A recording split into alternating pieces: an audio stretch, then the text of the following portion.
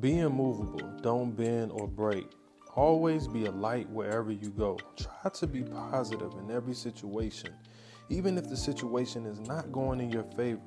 What you speak about yourself is so important. That's why we have to make sure we are speaking prosperity over our own lives. Sometimes we kill our own blessings because we spoke negative over them. Stay the course and stay humble and hungry.